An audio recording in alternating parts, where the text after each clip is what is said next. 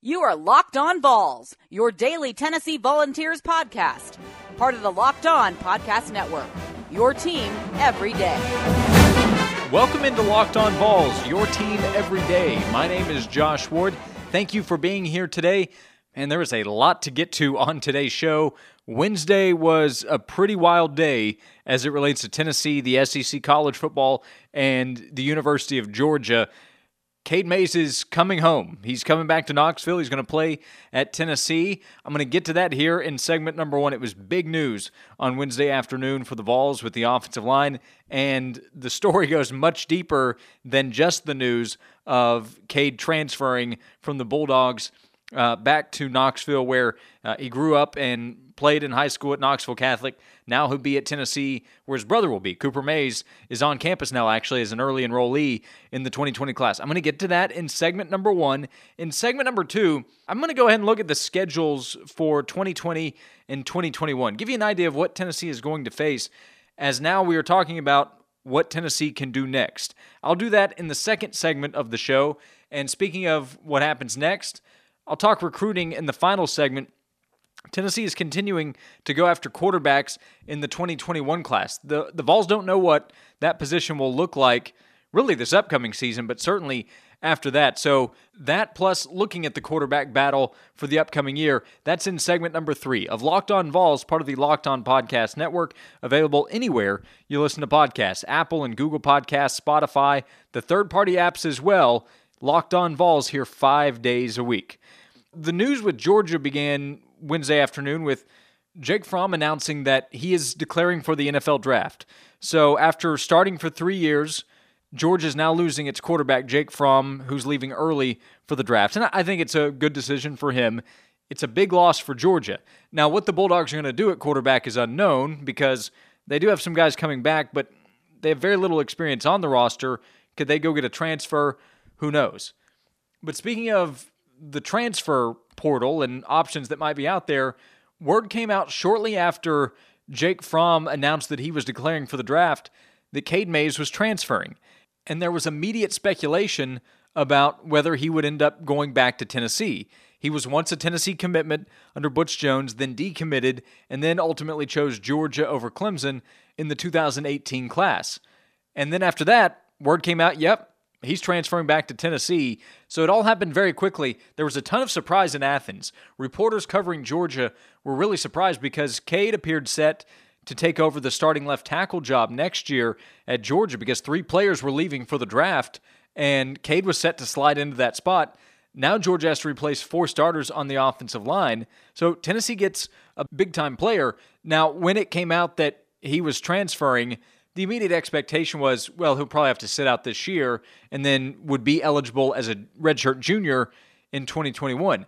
And that may play out to be the case, but the story got much more interesting on Wednesday when word came out from the Athens-Clarke County State Records that Cade Mays' parents have sued the University of Georgia System Board of Regents, the Georgia Athletic Association, and others, including a chair company, after Kevin Mays' right pinky finger was amputated because of an accident involving a folding chair at a Bulldogs team event in December 2017.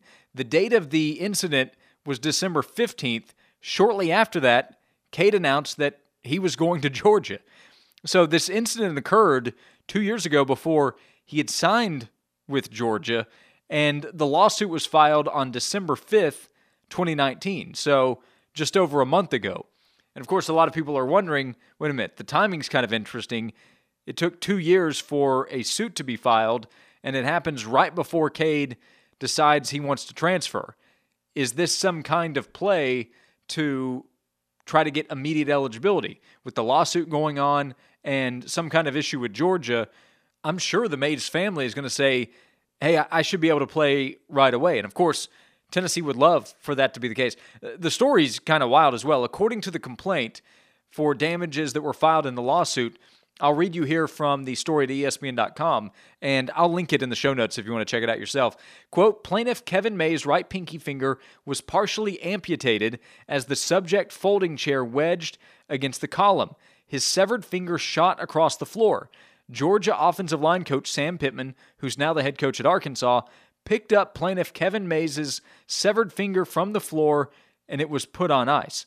Mays was diagnosed with partial amputation and fracture, according to the complaint, and he's right-handed. At the emergency room, his pain level on a scale of 1 to 10 was 10, he said in the complaint, and Mays' right pinky finger could not be reattached, and he underwent skin graft surgery on his hand and continues to, quote, suffer terrible pain and decreased use of his right hand. And you might say to this is all over a pinky finger.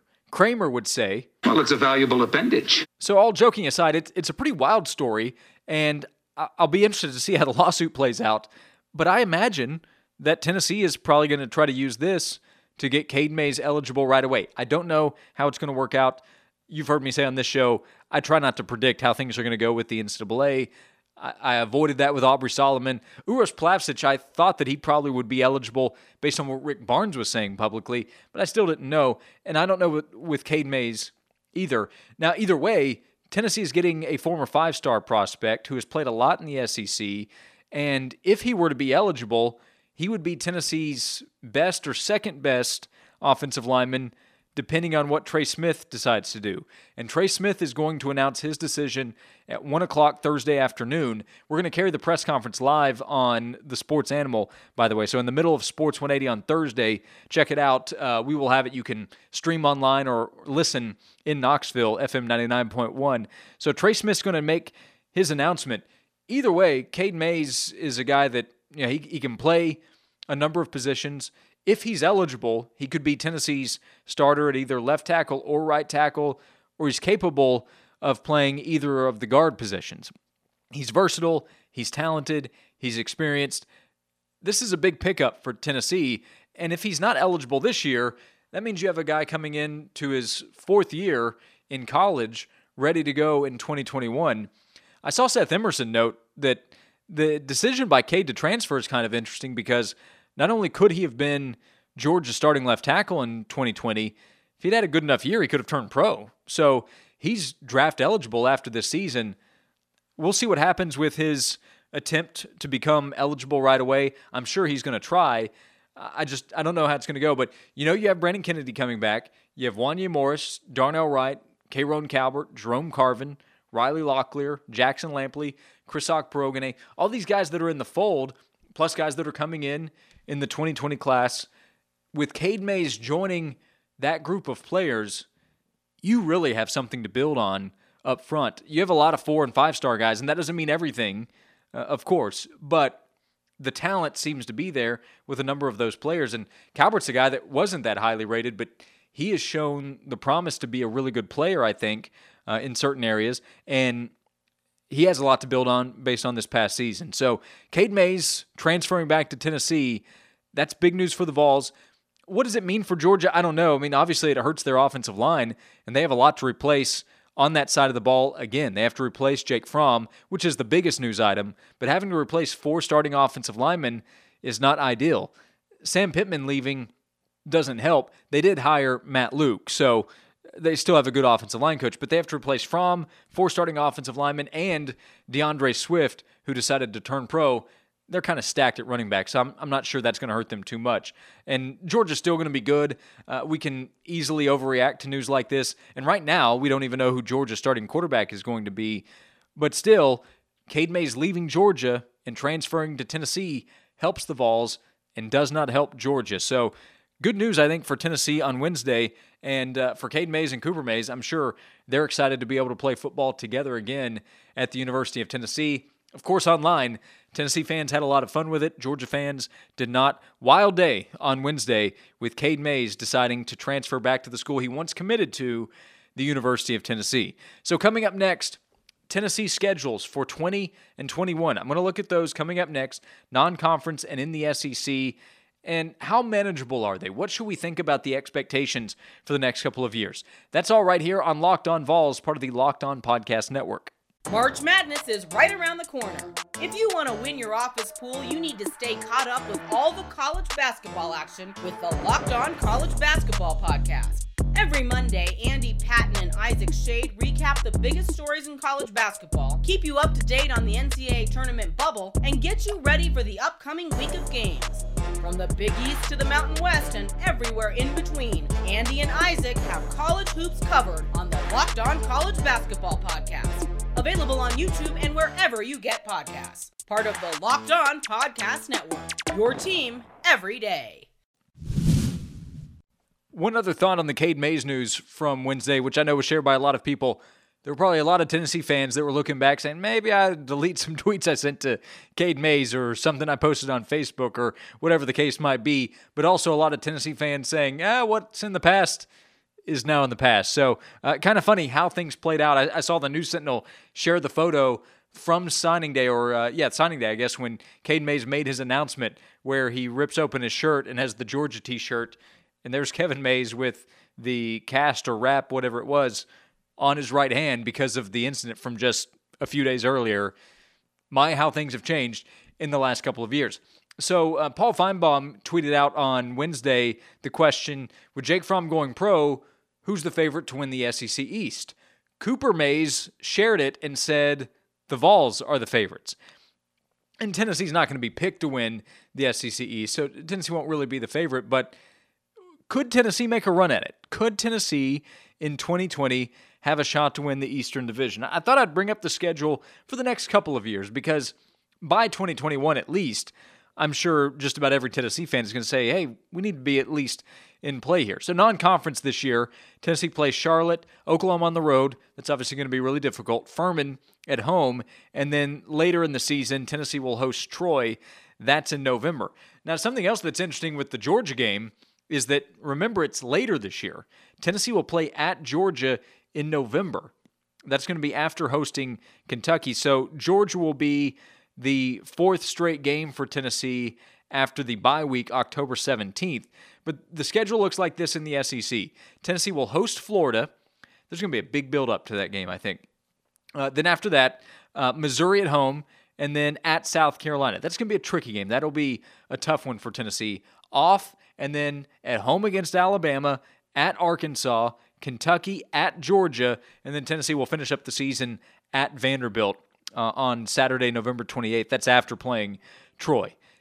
Is that a schedule that favors Tennessee? Well, you do get Florida and Alabama at home. That's something that helps. And you get Alabama coming off an off week. So Tennessee will have 2 weeks to prepare for an Alabama team that will obviously be loaded. We don't know what Alabama will be on offense at quarterback. We can probably guess that they'll be pretty good. So it's really going to be a difficult game. Florida, I think, could be a winnable game for Tennessee. Of course, the Gators the last two seasons have beaten Tennessee by 26 and 31 points in those two games, with Dan Mullen going up against Jeremy Pruitt. If Tennessee is able to pull off the upset, the Vols are going to have a shot. It's going to be like just about every year. If you beat Florida, you could be in play. If you lose, well, you have so much catching up to do. And Georgia being in November is really interesting because we will have seen what Georgia is for 10 or 11 weeks at that point. That's game number 10 for Tennessee. The two games leading up to the Tennessee game for Georgia are Florida and Jacksonville and at South Carolina. I kind of wonder if Florida is going to be the favorite to win the SEC East going into the season. If you look at Georgia's schedule, Georgia has to play Auburn, which it always does, and that game is earlier. That's part of the schedule change. That game is now October 10th for the Bulldogs. But in week 3, Georgia goes to Alabama. That is not going to be easy, and that's still going to be early in the season with so much change on offense, including at quarterback. And, of course, Alabama will have a new quarterback as well. So while we should not write off Georgia at all, they're going to have so much talent. They have one of the top classes in the country. They have a ton of players coming back. The news on Wednesday really surrounded Jake Fromm and Cade Mays. Georgia did have its leading tackler announce that he's going to stay at Georgia instead of enter the draft. So I don't mean this to write off the Bulldogs. They're just going to be an interesting team to follow. Florida's a team that's going to have its quarterback back, Kyle Trask, and I think there's going to be a lot of optimism about what he could do. Their West schedule is a lot easier than what Georgia will face. Florida will host LSU on October 10th. That's an LSU team without Joe Burrow and a number of players that will be leaving after this season. And then go to Ole Miss with Lane Kiffin. That's much easier than going to Alabama, obviously. And then if you go back to Tennessee's schedule and look at it, playing Arkansas is about as good of a draw. It's probably the most favorable draw you can get out of the SEC West. It's on the road, but still, Tennessee should go there and really pummel Sam Pittman's team. That's the week after Alabama, and then you come back home and you host Kentucky, and you know about Tennessee's success against Kentucky, and then you go to Georgia. Tennessee, I think, has a really good chance from a schedule standpoint to make a jump this year and be able to at least go 8-4. I think the trickiest game will probably be at South Carolina. Because Tennessee beat the Gamecocks this year, and Will Muschamp will probably go into the season on the hot seat. There will at least be speculation about his future. It'll be an easy one to write off, but you do go to Columbia. South Carolina still has some players and will be very motivated to win that game. So I think that's the trickiest game for Tennessee, the one that the Vols need to be most careful with in 2020. And then when you look at 2021, I'm getting way ahead of myself, but why don't we? We have all offseason to talk about the future of Tennessee football. The 2021 schedule for Tennessee is so favorable out of conference. Tennessee will have Bowling Green, Pitt, and South Alabama, and there is one other non-conference game to be added, and it will most likely be a lighter opponent. Tennessee does have to go to Alabama and to Florida that year. That's not going to be easy, but you get Georgia at home, you get Ole Miss at home as your second West opponent, so Lane Kiffin in year 2 will be coming to Knoxville. It's a game that Tennessee should absolutely win, and maybe more importantly than the schedule, you're looking at an offensive line that should still include Wanya Morris, Darnell Wright, Kayron Calvert, Cade Mays, Jerome Carvin, Chris Okporogane, Jackson Lampley, and this freshman class that'll be rising sophomores. They should have an offensive line that's developed. You will have this defensive line class that just signed, Amari Thomas, Tyler Barron and company, that will then have a full year under their belt. I don't know how good of a defensive line it will be, but I think up front, Tennessee should be good to really good on both sides of the ball. 2021 is still what I would say you should point to say, can Tennessee at that point jump into real contention to win the SEC East? You try in 2020, but you still have to replace a lot of key pieces this upcoming year. It's not going to be easy.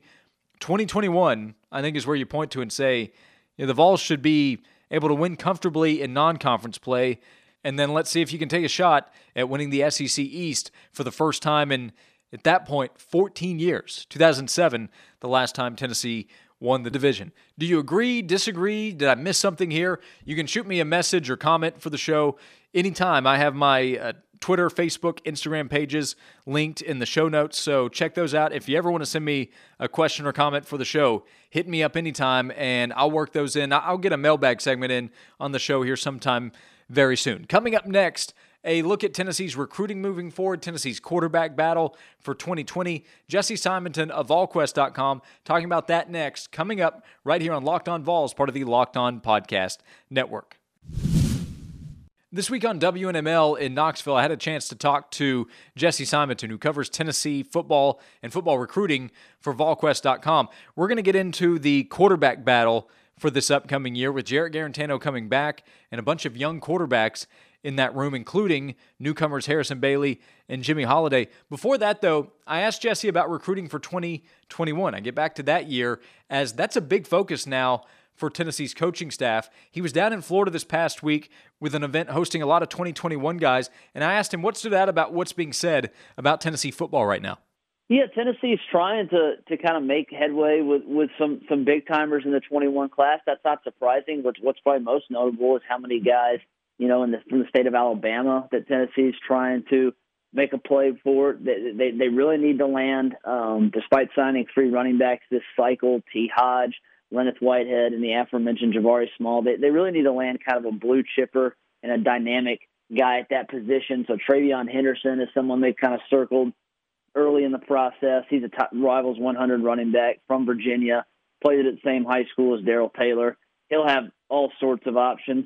Tennessee also obviously still needs a quarterback, and Brock Vandergriff, the former Oklahoma quarterback, he has ties to Tennessee.